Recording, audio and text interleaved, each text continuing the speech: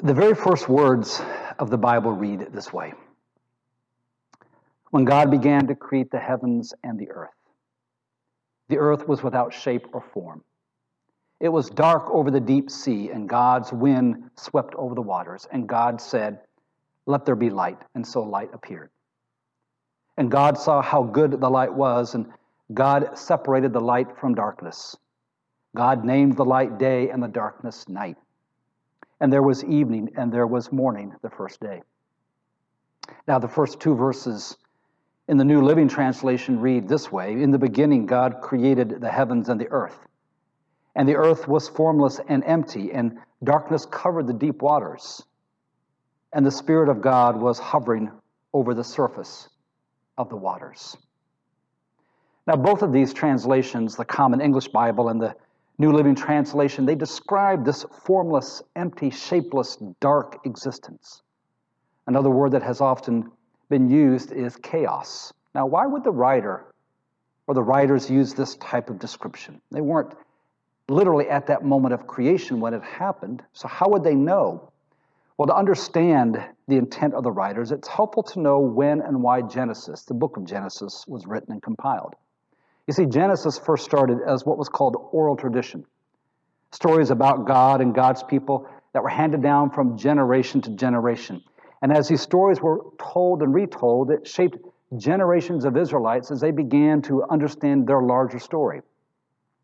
There always comes a point in which a group realizes they need to write these stories down. And so they're preserved for future generations. So we have the Torah. We have Genesis, Exodus, Leviticus, Numbers, and Deuteronomy. And the prophets like Isaiah and Jeremiah. And all of these were put together during a time in the history of the Israelites in which they were experiencing significant confusion and chaos, during the time of which is often called the exile in Babylon around the 6th century. Now, to appreciate the term exile, we have to imagine this situation. A situation where the life you once lived is really no more. Everything you've ever relied on as certain and stable has been destroyed. Even your place of worship and all your home and your place of worship, they've been destroyed, and you've been uprooted from your very home, and you've been forcibly taken to a whole new place and a whole new country, in this case, Babylon, where you're forced to live under a whole new set of rules as well as live according to their gods and their customs. And now you're living in a place that's completely foreign to your life and feels completely chaotic. It feels shapeless. It feels formless. It feels empty. And you experience this deep, dark void in your soul as long as you have been there, and for while you're living there, it feels so uncertain. And in fact, early on in the book of Jeremiah, the prophet of Israel at that time, as Israel is experiencing these earliest stages of Babylonian displacement, we read these words, quote, "I looked at the earth, and it was without shape or form, and the heavens there was no light." Now, these same words are the same language and experience that we read in the very first verses of Genesis. So to put it this way, Genesis was written and it was compiled during the time of the exile as a response to the chaos surrounding all the Israelites. It was this affirmation and reaffirmation of their faith and trust in God. And sometimes now I imagine a young Israelite child coming up to their parents during the time of the exile and feeling fearful and uncertain with all the chaos around them and wondering how God fits into all of this and all of their life. And their parents sit them down and they say, "Let me tell you a story. It's a very wonderful and beautiful story. At the very beginning of time, the earth was very chaotic. It was formless. It was empty. It was without shape. It had no meaning to it. But God was not far off. God, as spirit and presence, was hovering over all of this, and God saw all the potential that existed, and God decided to create something good. And God began by creating daytime, which was light, and then the darkness God left as night. And God looked at all this and said, yeah, this is good. Now, one rabbi put it this way: these writings were held sacred because they helped people absorb the loss of the world they had known and offered a vision for a way forward. And for the Israelites, this story itself, the story of Genesis, helped them absorb the loss of their world in Jerusalem and Judah, and it offered a hope and a vision for a way forward now in Babylon and beyond. It was an affirmation and a reaffirmation of their faith and trust in God during a time in which their world felt very chaotic and turned all upside down. Now, the story of the Israelites and the Genesis story is always our story, because there are times in our lives when we feel void of meaning, we feel empty, things feel shapeless and chaotic, and we grieve over once was, and we look towards the future, wondering what will be. Sometimes we have to absorb the loss of the world, as the rabbi says. We have the world that we've known and the world in which we seek a vision for a way forward. And that's why it's a story that speaks very much to the condition of our world today. For we seemingly live in a world that feels very chaotic and void of any clear direction or hope. It's a world that feels fearful and sometimes uncertain. It's as if we live in foreign territory that feels unknown, because all the structures in our lives that have seemed to give it definition have changed, and nothing feels the same anymore. I think that's why we need to claim the good news in this Genesis story, and live it as good news in the world in which we presently live. And this is the good news. The good news is that God is never very far from our chaos and our emptiness. In fact, as Genesis describes it, God as presence, God as spirit, is always hovering in and around our lives. God is always present with us, even in our chaotic times. God, in fact, the word spirit in the Genesis story is essentially the same word that is used in the New Testament to describe the Holy Spirit, or as I've heard it before, God in the here and now. God as spirit, God as presence, is present with us through our personal times of chaos as well as our national times of chaos. As the Apostle Paul wrote in his letter to the Ephesians, I ask that God will strengthen you in your inner selves from the riches of his glory through the Spirit. You see, God is not only present around us and in our world, but God is present within us, as Paul says, in our inner selves, to provide us with the strength that we need to make it through each day, each moment, each hour, as well as to live with courage through chaotic times. The other good news is that God, through the Spirit, is creating something new out of the chaos we presently live in. And this is how the Genesis story begins. God creates out of chaos. And God, through the Spirit, continues to create something new out of the chaos we presently live in, as well as any chaos you feel you're experiencing in your own life. In his book, Untamed, author Alan Hirsch writes this, quote, "The Spirit is the agent of creation. Inconceivable power and creativity reside in him. Look at the sheer genius evident in the design of the universe, the brilliant simplicity of this subatomic world, or the intricacies of human nature. All are created by the Spirit of God. It is not too much to expect that where God is present, there will be this uprush of serious creativity." Now, it's interesting to note that scientists and mathematicians and people who work with systems and organizations often refer to what is called a term, the edge of chaos. And very simply, the edge of chaos is this transition space between disorder and order, or between order and disorder.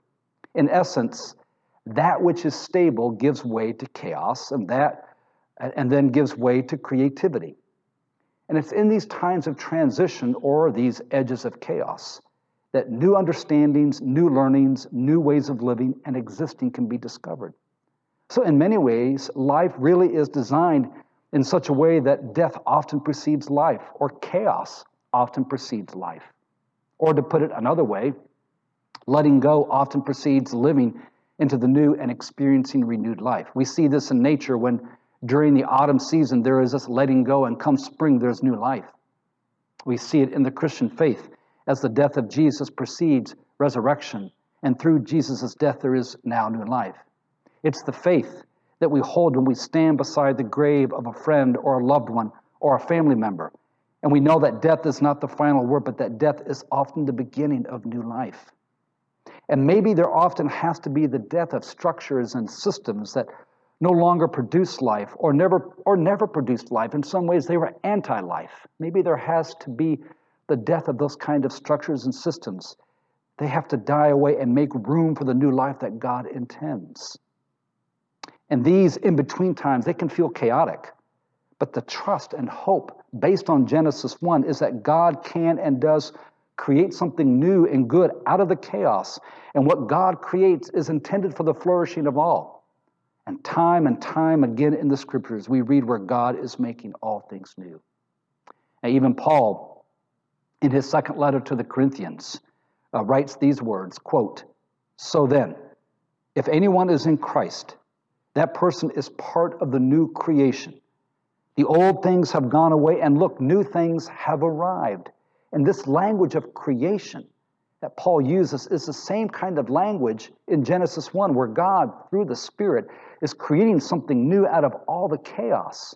Life is a continual rhythm of letting go and moving forward, of making room for the new that God is creating, and we see it, again, in the seasons of nature.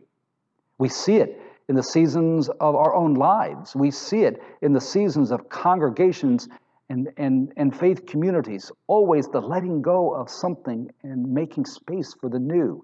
And to be sure, there's sometimes grief in the letting go, but there's always hope in the awareness that out of the chaos, God will create something new.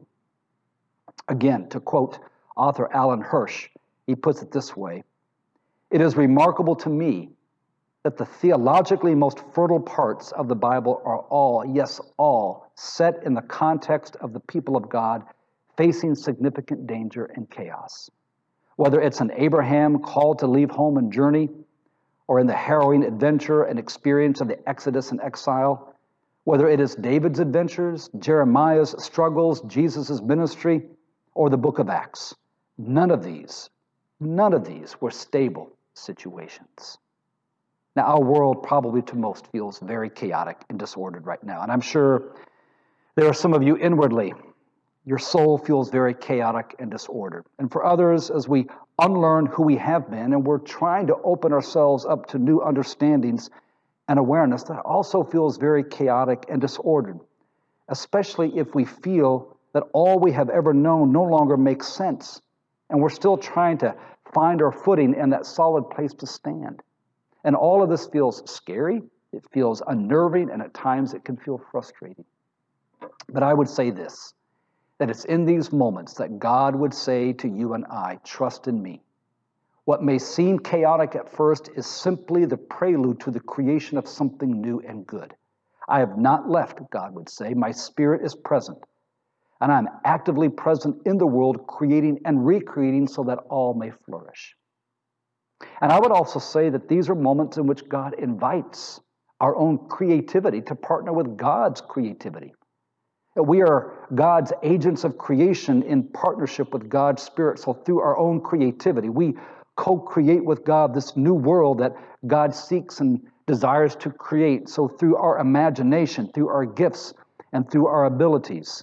And to be sure, we are following God's lead, but in following God's lead, let's allow our creativity to flourish so we can change what needs to be changed. We can adapt what needs to be adapted. We can let go of what no longer works. We make space for the new that God is growing right in our midst. And we will always know it is of God when it bears the fruit of love, of peace, of goodness, of compassion, and upholding the dignity of all. In the midst of their own chaos, God tells the Israelites through the prophet Isaiah these words, quote, "Don't remember the prior things. Don't ponder ancient history. Look, I'm doing a new thing. Now it sprouts up. Don't you recognize it? I'm making a way in the desert, a path in the wilderness." See, this is not a world we can see yet in all of its fullness, but it is a world that God invites us to look for, to pay attention to what I would call all the sprouts of newness, to use the language of the prophet Isaiah, to look for these sprouts of newness in our midst, sprouts of love and compassion, sprouts of neighborliness and justice, sprouts of new understandings that bring life, sprouts of new structures and systems that honor one another, sprouts of renewed spiritual life, sprouts of renewed awareness or looking out for one another and realizing we really are our brothers and sisters' keepers. Sprouts of a hunger for justice for all. Sprouts of racial harmony. Sprouts of renewed commitment to embracing and living out our Quaker testimonies of simplicity, peace, integrity, community, equality, and service. And finally, sprouts of a deepened trust in God as we join God on this journey through change. Now, here once again, the promise in the Isaiah passage I just read. I am making a way in the desert, a path in the wilderness. And here's the promise. God will make a way through this wilderness. God will make a way through this bewildering time, but it is always a way that is leaving what no longer works or what needs to be relinquished and a way towards what is life-giving and fresh and new and in alignment with God's intentions for our world. All God asks is this, that we look around, that we pay attention, that we begin to recognize the new sprouts of life of God's kingdom that is trying to take bloom within our heart, within our lives, and within our communities. I offer these words of the late African-American preacher and teacher Howard Thurman when he wrote in the form of a prayer.